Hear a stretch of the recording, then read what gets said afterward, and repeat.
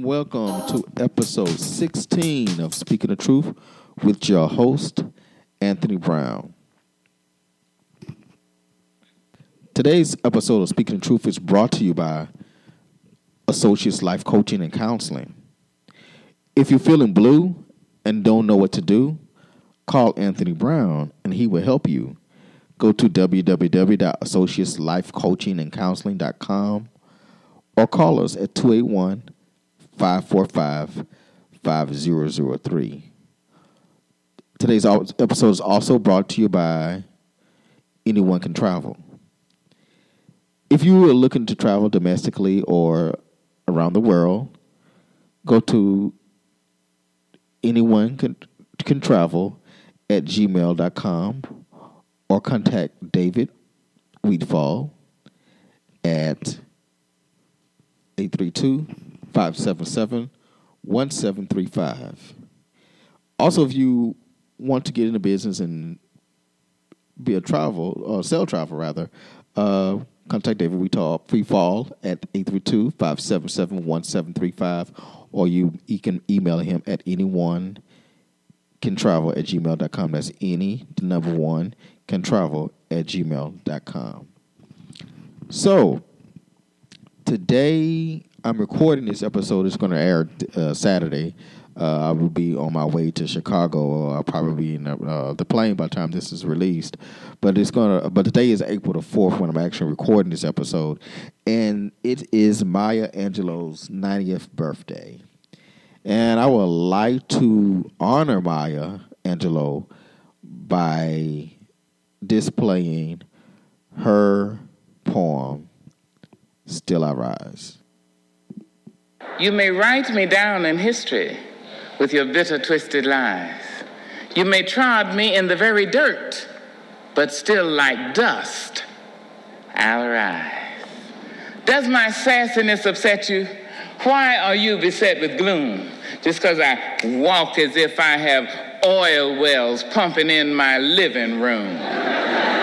Just like moons and like suns with the certainty of tides, just like hope springing high, still I rise. Did you want to see me broken, bowed head and lowered eyes, shoulders falling down like teardrops, weakened by my soulful cries? Does my sassiness upset you? Don't take it so hard just because I laugh, as if I have gold mines digging in my own backyard. You can shoot me with your words. You can cut me with your lies. You can kill me with your hatefulness. But just like life, I rise. Does my sexiness offend you? Oh. Does it come as a surprise that I dance as if I have diamonds at the meeting of my thighs? Out of the huts of history's shame I rise. Up from a past rooted in pain I rise. A black ocean leaping and wide, welling and swelling and bearing in the tide. Leaving behind nights of terror and fear I rise. Into a daybreak miraculously clear I rise, bringing the gifts that my ancestors gave. I am the hope and the dream of the slave. And so, wow. There I go.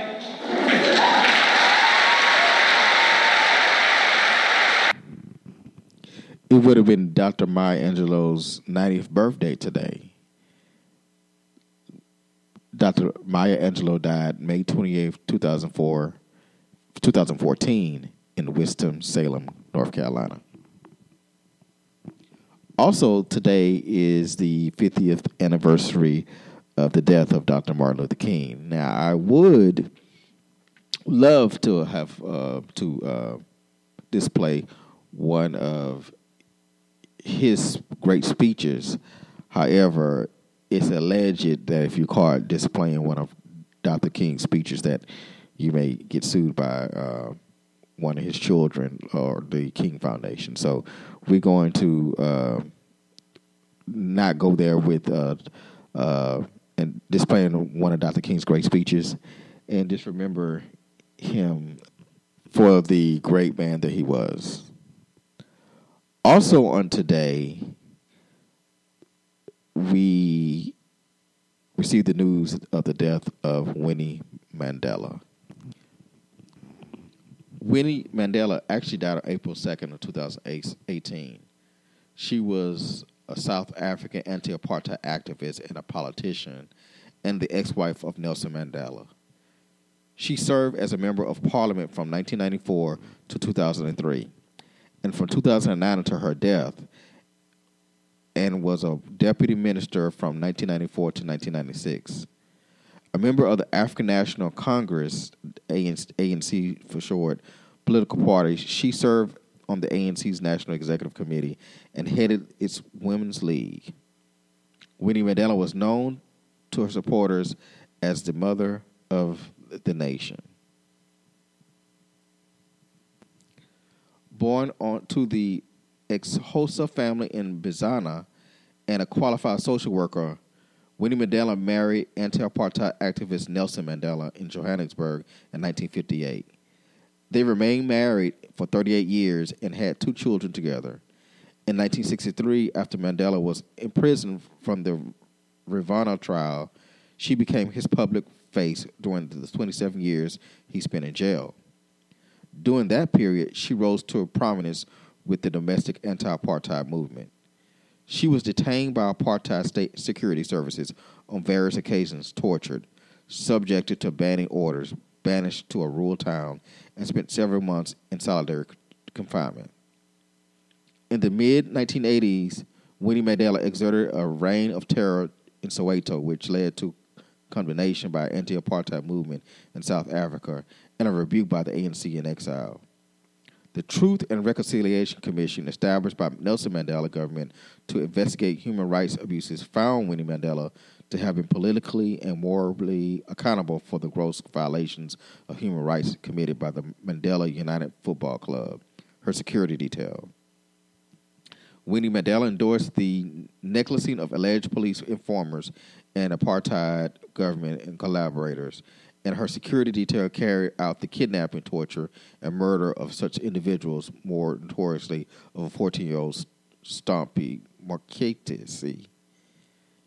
Nelson Mandela was released from prison on February 11, 1990, and the couple separated in 1992. Their divorce was finalized in March 1996. They remained in contact as she visited him when he was ill later in life. As a senior ANC figure, she took part of the post-apartheid ANC government.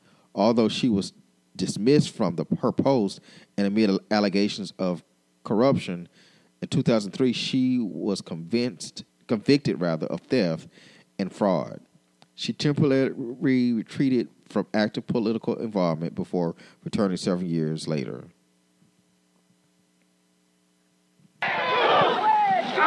Winnie Mandela, the former wife of Nelson Mandela, spent years in the public eye as an anti-apartheid campaigner. My husband has been fighting for the liberation of the African people, for the working harmoniously of all the racial groups in this country.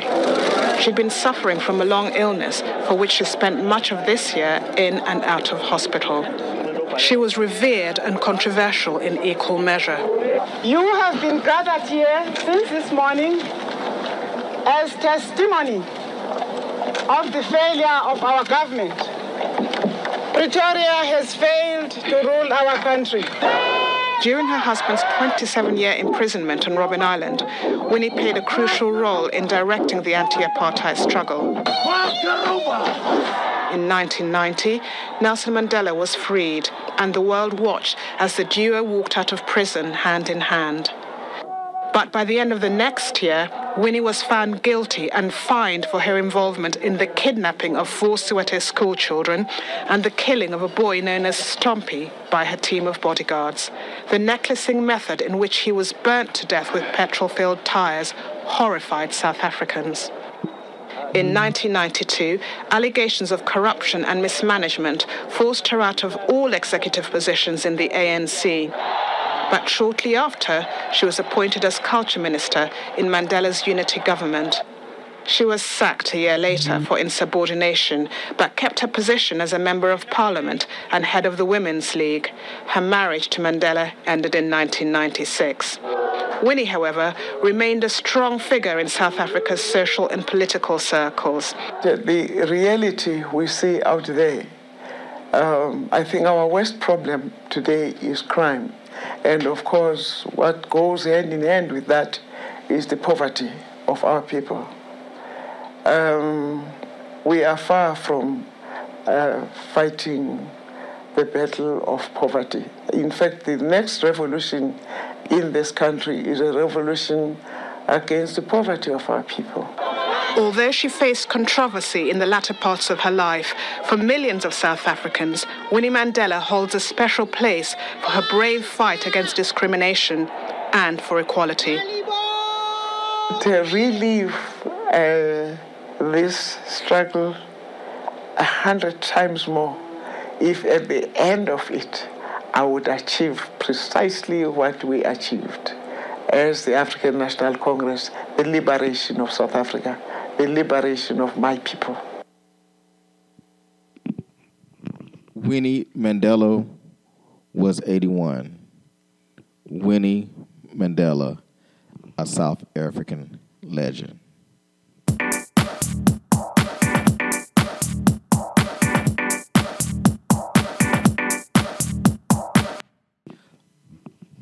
Also, this month is the anniversary of my brother's death and his birthday the same month.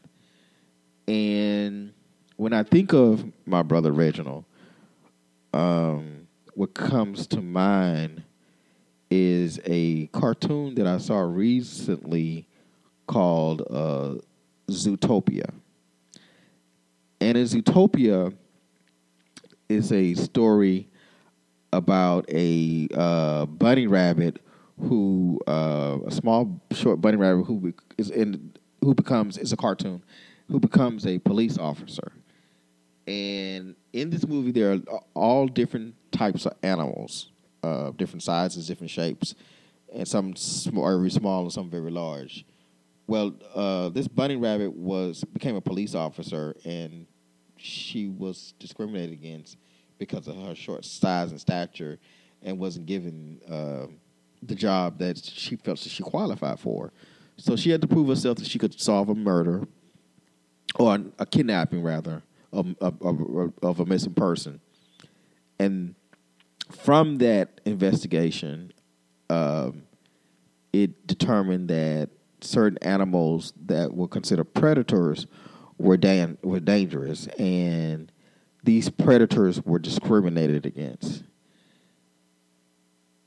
for no reason, or because of fear, because they were different. And that made me think about my brother Reggie, who was often discriminated against because he was different, because he lived his life a little differently than the status quo. He may have talked differently from the status quo. He may have walked differently, but he was during a time where it was not popular to be himself and to live his life. He still lived his life the way he wanted to live his life. And we loved him for him. And in honor of him, and ironically, I came across the guest that I'm going to interview in reference to his book, that he's written. And to my surprise, I found out he's not just an author; he's a playwright. He's written 5 different plays, and he's written a book. And this book subject is basically about the intersectionality of race, religion, and human identity. And this particular interview, to my surprise, really touched on a lot of topics that may be uncomfortable for some people to listen to, especially if the mind is not as open. But I want to challenge you to listen to the interview and listen to where he's coming from, and live in life through his eyes, and listen to this book, and listen to his story through his lenses as he discusses the intersectionality of race, religion, and human identity. Okay, today on Speaking the Truth, I'll be interviewing Tariq Daniels, who is author who's reading a book called No Bound So Strong. How you doing, Tariq? I'm doing great today. Okay. Thanks for talking to me today. Tell me a little bit about yourself, where you're from, and things of that nature. Okay. As you stated, my name is Tariq Daniels. I was born and raised in Detroit, Michigan. Went to school in Ohio at Bowling Green State University. Lived a couple of years in Atlanta and relocated to the Austin, Texas area in 2012. Okay. How do you like in Austin? I like Austin. It's a moving and shaking type of city, and very artsy, and so it's been very welcoming to do my art here. Okay. So you've written a book that's soon to be released, correct? Correct. Okay. When will it be released? The book will be out April 27th. It's out for pre-sale right now. Okay. So without giving too much information, can you let us know briefly what the book is about? Okay. So No Bond So Strong is a coming-of-age drama, loosely based on stories that I know growing up in Detroit, Michigan, and being like an openly queer Black youth, and really the survival. So it's about 4 friends and their friendship and their dependency on each other, to make it, to go to that new step, that next step in life, and different consequences and trials and tribulations that comes along with that. Okay. Is this book, is it fiction or nonfiction? It is fiction. Okay. I like to call it my love story to Detroit, my hometown. Okay. So is anything of the book, I guess, about your story or about any characters remind yourself of any part of you in the book? Well, I think all of me is in the book. I can identify with all the characters. It's 4 principal characters, 4 friends. And it does remind me of my friendships growing up in Detroit. We rely heavily on each other. I spent more time with my friends than I did with my family. They were like my family. Okay. Yeah. I've often heard that your friends are the family that you choose. Mm-hmm. Yeah, That's definitely true. Okay. Is this your first book? Yeah, this is actually my first book. I've written 4 or 5 plays now, and I'm produced them here in Austin and trying to get them produced across the country. So I decided that I wanted to write my first novel. So yeah. Okay. So what influenced you to write the book? Well, it was kind of always in my 5-year plan. Like when I first really got serious about producing plays, I always said that, I wanted to definitely write a book because, as I continue to, I'm a avid reader myself, And what I ran into a lot of times is, finding a lot of literature, that identified, my life, identified how I grew up and different things like that. And so I was always planning to definitely write a body of work that kind of reflected my personal experience or what it felt like for me, growing up and being, openly queer Black man here. Okay. Now, playwriting and writing a novel is different. I've read actually several books from another author who did playwriting first, and I find those type of authors very interesting because they're more, I guess, explicit with the way that they write the book. Because play is a lot. When you do playwriting, from my understanding, there's a lot involved in writing a script versus when writing a book. Do you think that writing scripts and coming from writing scripts to writing a book, do you think that was beneficial in any type of way? I think my style of writing is very dialogue heavy, and that's how I've always kind of written. So I guess I'm kind of backward. I've always been told as a playwright that I was like a very, dialogue heavy playwright. And so I felt like it was a lot easier to write a book per se than it has been to write a play, because you have to get all that dialogue to, in a play, every word has to mean something and every sentence has to lead to the next action. So there's no room to over-explain or not explain enough. Everything has to have an intention. Where in a book, you can really decide to tell as much of one thing that you want more so than maybe another point that you want to make. And so I definitely felt like playwriting is it can be a lot more difficult and in action-wise, and reflecting the words into live theater versus, being able to have more room to really go into different details in a book. Okay. I definitely think it helps. Yeah. Okay. So, No Bounds, So Strong. What does the title mean to you? Well, the title is actually from a quote from Harriet Ann Jacobs. It's actually the whole quote is, "No bond so strong as those that are created from those that suffering together." And when I reflect on the book and these four friends, a lot of their connection was the suffering. The lack of having a father, the lack of, resources that, come from living in the inner city, the lack of acceptance and the lack of guidance. So when you have all those things, sometimes, the best bonds are created amongst people who can identify with each other. And so, I love Harriet Ann Jacobs, her story. She was a slave who wrote her memoir, autobiography.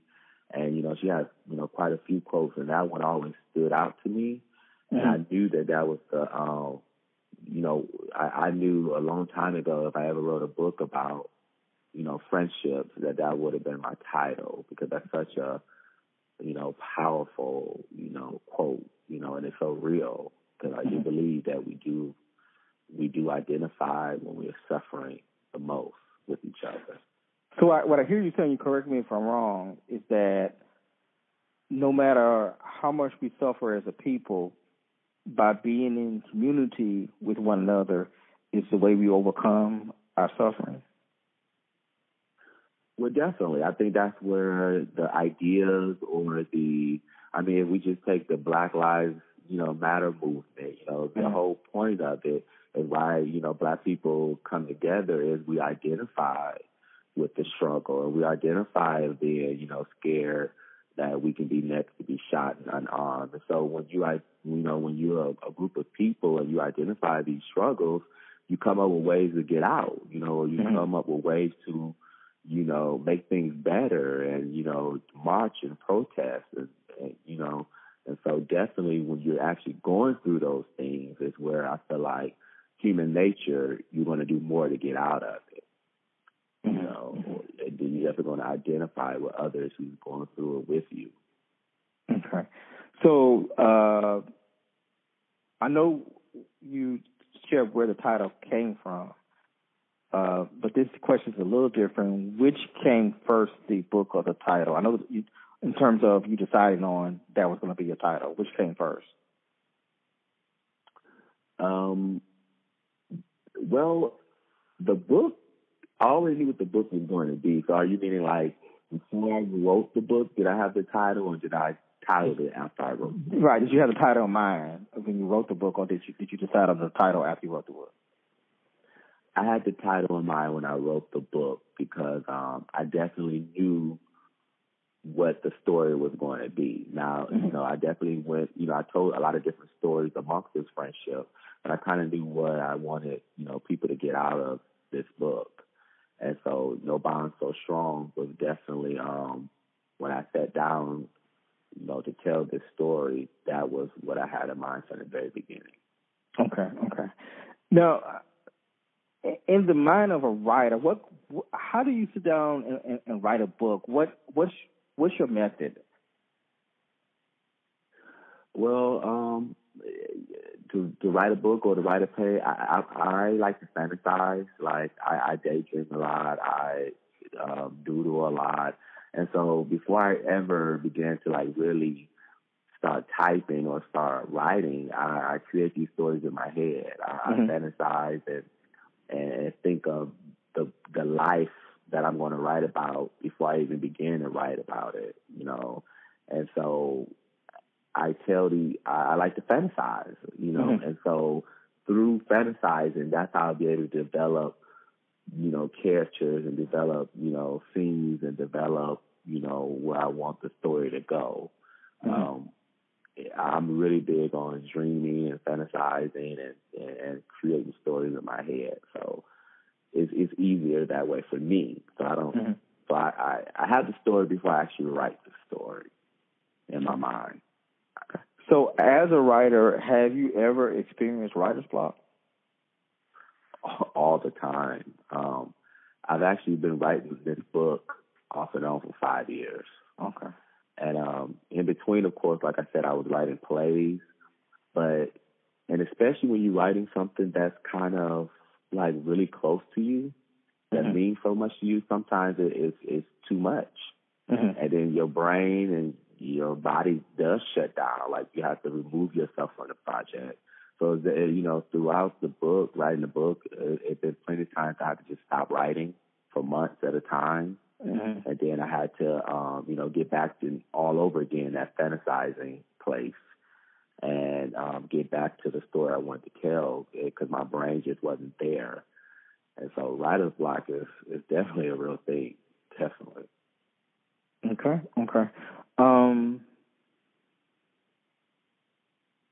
What if you could think of a major theme of the book? I know you told me a snippet of what the book is basically about. If there is a major takeaway that you want someone to take away from this book, what would that be? You know, one of the questions, you know, during this whole process of me promoting the book is, I like to ask is, who's protecting our Black gay youth? And I think that's the biggest takeaway that I want people to get from the book, because what it does for me is it gives me a platform to kind of show people what our Black gay youth is going through, you know, what me and my friends went through, or people I knew that went through, or, you know, even what we're going through now, and who's protecting them. You know, when you can't go home, and when you don't have, you know, the absence of the Black father, you know, when you're being, you know, mistreated or, you know, discriminated because of who you are and your, you know, sexual identity, who can these people turn to? Who can these youth turn to? You know, and a lot of times we got Black gay youth going through homelessness, you know, participating in the drug culture. And we definitely know about the STD, epidemic that our black youth goes through, and we're losing our black youth, and so that's the biggest takeaway: who's protecting our youth, and who's protecting our black gay youth, especially. Now, the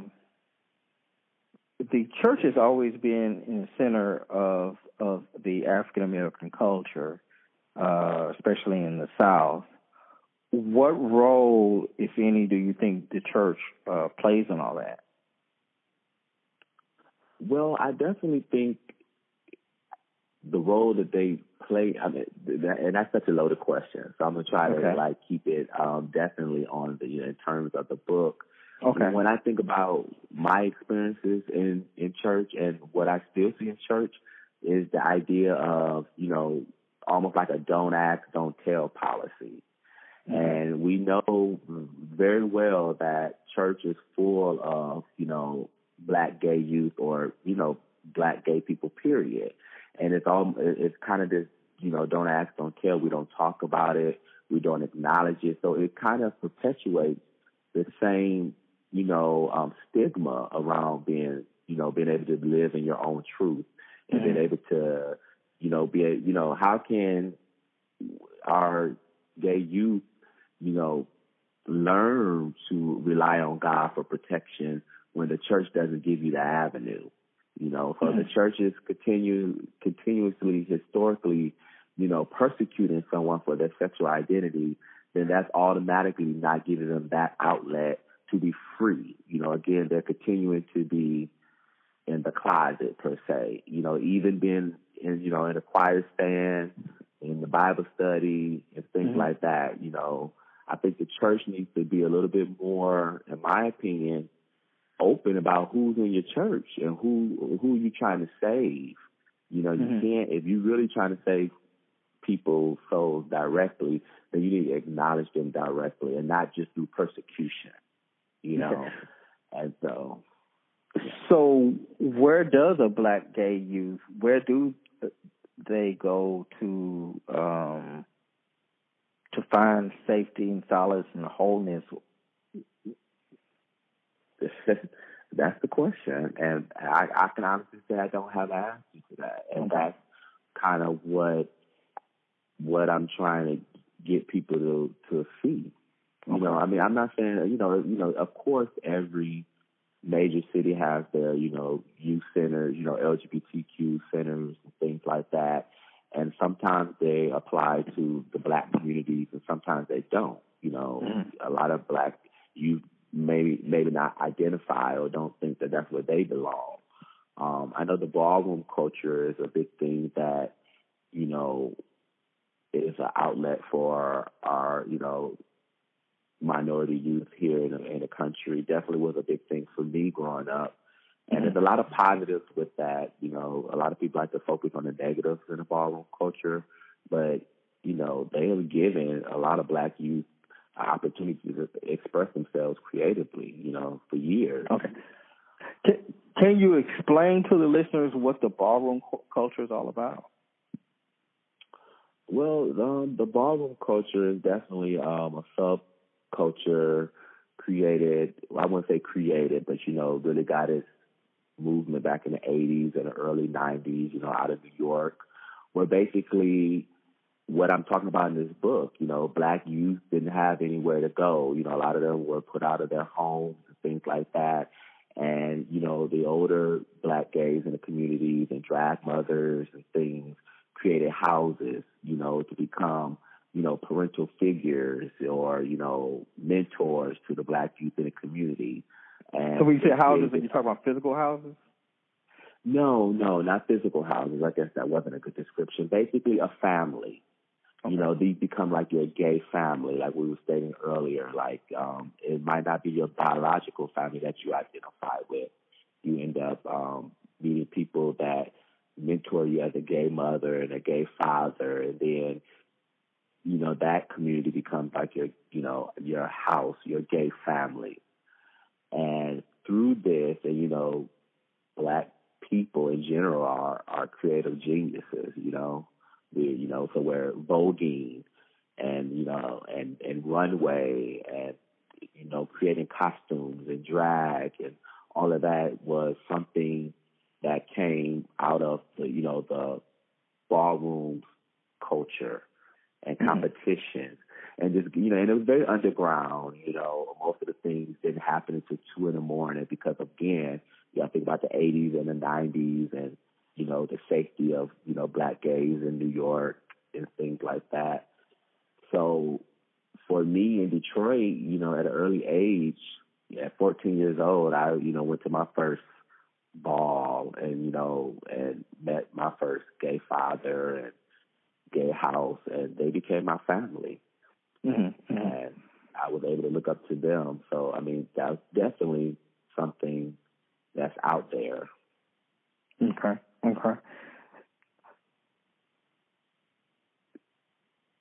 So my next question is, okay, say, for example, what can a group of people that don't identify themselves as being queer or gay, what could they get out of your book, or is it specifically written for the queer gay community? Well, it's not specifically. Well, okay, yes, it is. And so that is my thing, is that it is a black queer literature for us, by us. Okay. So what that means, and that's everything else that's for us, by us. You always wanted to cross, gender lines and color lines. And what I think to the, the cisgender male and the cisgender, female, and is that I want them to be able to understand, begin to simplify, I'm about to say simplify, but be able to understand and identify what's going on in this idea of intersectionality, of what it means to be, black and queer in America. Because I think once people learn and see stories, they get a better, empathy towards the struggle, and maybe be able to be an ally to make things change. You can't really fault some people for their ignorance if they're not aware of what's going on. Okay. And so for those of you that are listening, when he mentioned cisgender, because I just found out what that was a month ago, cisgender is someone that is born male or someone that's born a female, if I'm not mistaken. Is that correct? Right, and they identify as male. As a male or a female versus someone that's trans, correct? Right, yes. And cisgender, so I guess I should say cisgender straight male and cisgender straight female, black, white, Asian, everybody. And so the more they know, the more they can understand, and the more they understand, the more they can empathize, and the more they empathize, the more they become an ally to make things better for the privilege that they might have, for the ones that don't have it. A few weeks ago, I interviewed the founder of the Black Lives Matter movement in Houston, and you had mentioned the Black Lives Matter movement earlier. And one thing that he educated me on was that the Black Lives Matter movement was founded by two lesbian women. I think three. Well, I believe it was two lesbian women. Three women. I think at least one or two of them were queer. In your opinion, does the Black Lives Matter movement include queer youth? And so that's another loaded question. I'm going to give you my most simple answer and then give a little bit of reason why. And I would say no. I have a preface in the book, and it's entitled Dear Afro Queer. And it really directly it's a letter that I wrote personally to the Afro queer readers of the book, or in America. It's almost a call to action to start addressing the issue that I have with not necessarily just the Black Lives Matter movement. I know we use that. I use that word really loosely. So when I'm stating, I'm not specifying that particular movement in directly. I mean the whole call of movement for the Black Lives Matter. And what it is, I definitely think from my own experiences that it is not as inclusive as it should be, because going back to where I made the statement about cisgender, straight woman and cisgender straight male, and I'm specifically talking about Black people at this point, somewhere along the line, it's a division amongst being queer in this movement. I can go down on my Facebook and watch the reaction to my straight Black friends and male or female towards, an article about a transgender being murdered and the lack of the action or call, or, an article. It was a recent article about the guy who beat his son to death, because he was gay. And it was one of those articles that kind of was on Facebook and it went viral. So it was like thousands of comments. And if you just listen to and read some of the comments from the straight Black man about, I would do that to my son, I wouldn't have a gay son. And where we are in 2018 and how Blacks in general still look at what it is to be gay and transgender in America is just mind-blowing to me. It's ridiculous. I feel like the only thing that they appreciate the gay for is the culture. They don't mind stealing Black gay culture, but I don't believe that they mind being on the front lines to defend Black gay lives. And I just don't see it. And if it is there, it's not there enough for me as a Black gay man to be comfortable to believe that my straight Black men and women allies is out here for my life as well, and my intersectionality of being queer and Black. Okay, now I get your book. Now that you're talking about it, the book is the intersection of being gay and Black and the struggles that that the characters are having for being both Black and both gay.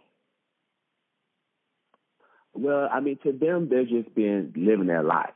Okay. I don't think I've ever. I didn't know that I was in the struggle as much as I knew that I was in the struggle when I got out. Because everybody always tell me all the time, you grew up in Detroit? I'm like, and yes, I knew it was bad. It was bad, but you didn't know how bad it was until, I went to college. It was like, oh, my God, I was living in a war zone, Okay, so take us there. For those of us that are not from Detroit, that's from, small town or from the South, and all the thing we know about Detroit is that they have factories there or that there was Music City. Take us back to Detroit. Describe Detroit. How did it growing up in Detroit? For me, growing up in Detroit, I'm from the hood. It was definitely an all-Black city, an all-impoverished city. My family was impoverished. I'm from a single-parent family home. I did have a stepfather my whole life, and growing up, and one of the things that I explore now is being able to be comfortably say that that I suffered physical abuse from my stepfather for well over a decade just because I was gay, and so drugs was everywhere in the city of Detroit. My grandmother used to tell me all the time about once the crack epidemic hit Detroit in the 80s, the city never recovered. Abandoned buildings and, but it was a Black city, and what we know about a Black city, violence and, you have to be careful, where you go. Like, even when I go back to Detroit now, I feel out of place sometimes because I know, I'm looked at as an outsider. You know, and outsiders, you have to be careful when you go into, inner cities where you don't know who's, where you're supposed to go and where you're not supposed to go, So it was that kind of life, and being, and I was out, I was in the streets. I mean, I had a home, I wasn't necessarily in the streets. I had a curfew if I decided to go by it. But it's a busy city. It's a inner city, a black music city, family, all my family is from there. But, and Detroit is what most people think of it as, and growing up there, that's what it is. I didn't know, that you could be more safe, I didn't know. So being unsafe was your norm. Right. That was normal, the idea that you can get robbed. I was robbed. I was robbed probably 3-4 times in high school. Gunpoint. I had to walk home with no shoes on, and 10 feet of snow, and so I mean that was what I knew, growing up in the city. Coming from that environment, someone can easily, and I'm a mental health counselor, so I'm coming from, but someone could easily be diagnosed with post-traumatic stress syndrome.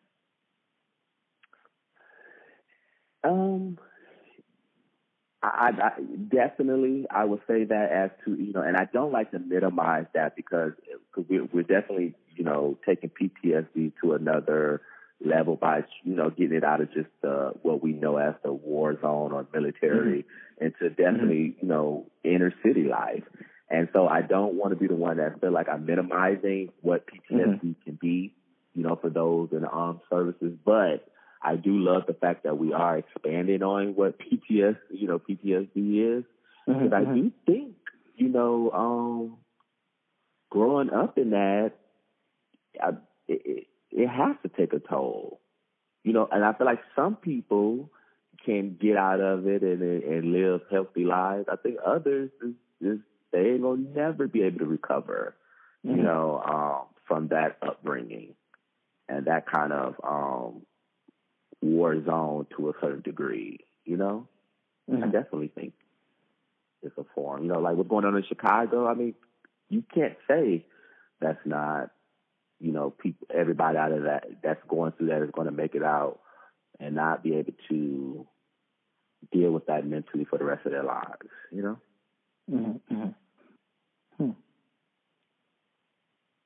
Okay. So yes, it's the answer to your question. Okay. So your book is your book self-published? It is self-published. I'm working with the editor here in Austin, and so it's self-published. What are some of the benefits and some of the drawbacks from self-publishing, in your opinion? Well, I mean, this is new for me, so I only know the self-publishing. I know for even in my playwriting, I'm more into just telling my story, and the whole idea of having to sell my story versus being able to tell my story. I prefer that. I don't like to get caught up in the other stuff. So far, it's been just the idea of me being able just to present my art, like if I was a graphic artist, a visual artist, or things like that. We typically, if you're doing music or being a writer, you want some kind of backing from somebody else to say that your story is good enough or your music is good enough. And I think this day and age, you have to take ownership of your art, and then you become more attached to it when you actually have to present it to the world on your own. And so, of course, it's a lot more work, but I think the touch in a personal journey with your art is definitely more rewarding. Okay. Now, you said you had 5 plays, correct? Correct. Okay. I've written 5 plays. I haven't produced all 5 yet. I have 2 that's written. I just, I'm focusing on the book right now, though. Okay. So, do you have a favorite work between your book and your 5 plays? Is any of those your favorite works? Wow, that's a good question. I guess the most that I would identify with is my first play that I thought it would be between the book and the first play that I wrote, The Counseling Session, which dealt with a young black man in college who was suffering, from different mental illnesses because of his issues with his family, and and he got his heart broken by his first, his roommate, which was his first love, and and went on this whole spiral, and then had to, was court ordered to, seek therapy, and so that play was always personal. It was like my baby. It was the first one. Was that play out recently? Maybe like a year or so ago. I produced it in 15. Yeah, 15. Okay. 2015. Okay. Yeah. And it ran in Austin? Yes. Okay. I think I was invited to attend one, because it sounds so familiar. It sounds like the same play that I was invited to that I didn't get a chance to attend in Austin. Yeah. Okay. I've heard of that play. Okay. Yeah, and I definitely want to bring it to Houston. So, that's where, as a writer, you have to stop writing sometimes and try to, going back to what we were just talking about, get your work out there. And so definitely would love to start, taking my show different places. Okay. Well, it's definitely a following here. There's definitely a following here that would love to support your play. There's a big community of the arts that's here. So yeah, I think that it will be a good place to bring that play. Yeah. Okay. Yeah. Gotta make that happen. Okay. When we return, we will hear Tariq Daniels to read a section of his book, No Bonds So Strong.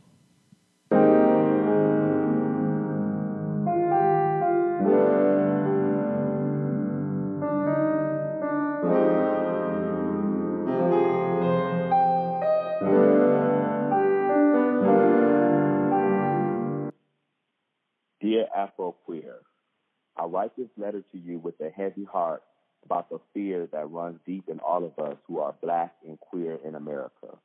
As black people, we are bonded through hundreds of years of colonization on the continent of Africa and the systematic oppression of slavery in Africa. We are rooted in Jim Crow laws of the South, as well as segregation of our blackness from our Anglo-whiteness. We are black, we are Afro. Somewhere along the line, our queerness removed us from the bond that has been running through our blood for centuries. That same bond that has been passed down from generation into a new place of double oppression.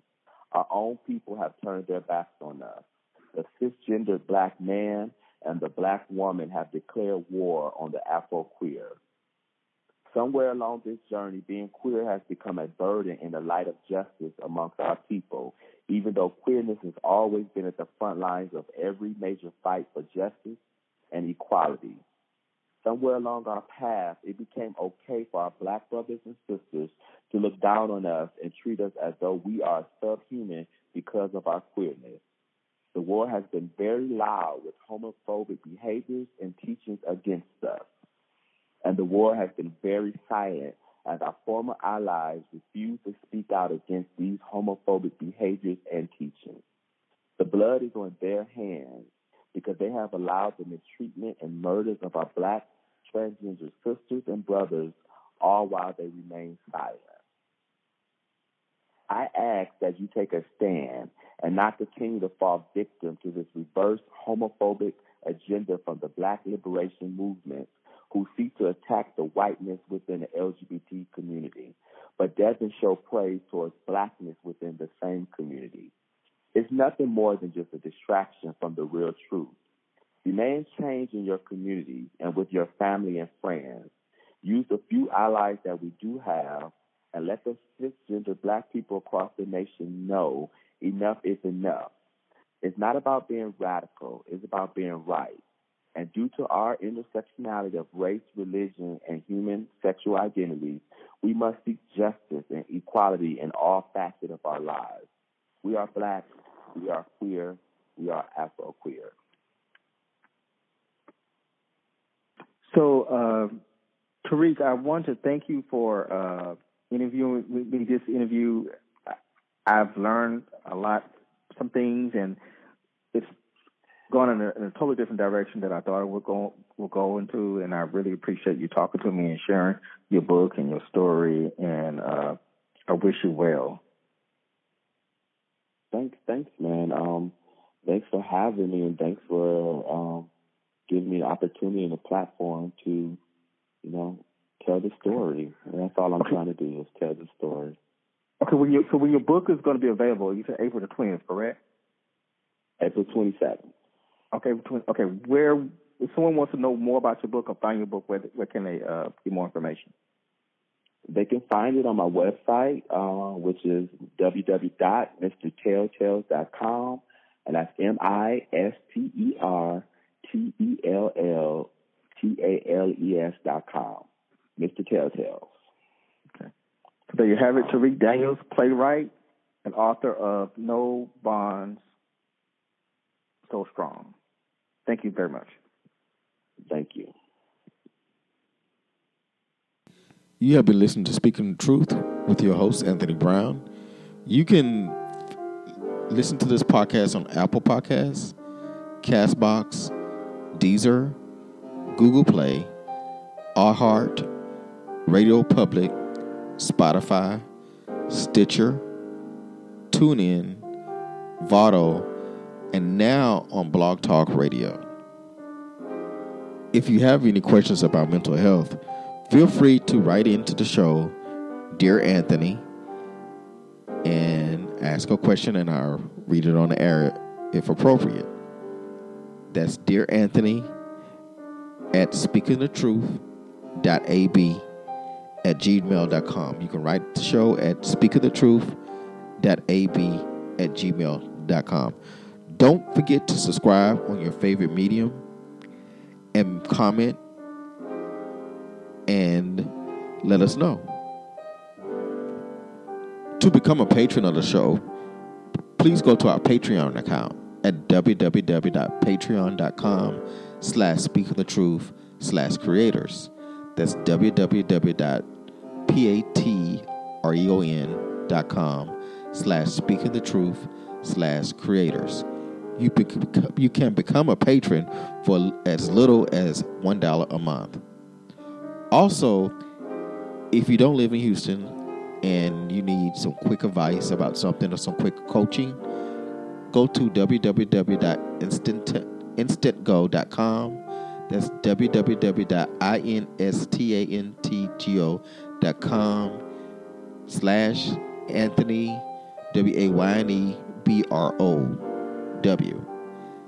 That's www.instantgo.com/ANTHONYWAYNEBROW.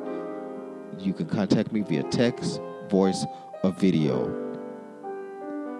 Tariffs will apply. Thank you for listening to episode 16 of Speaking the Truth, and we'll speak next week.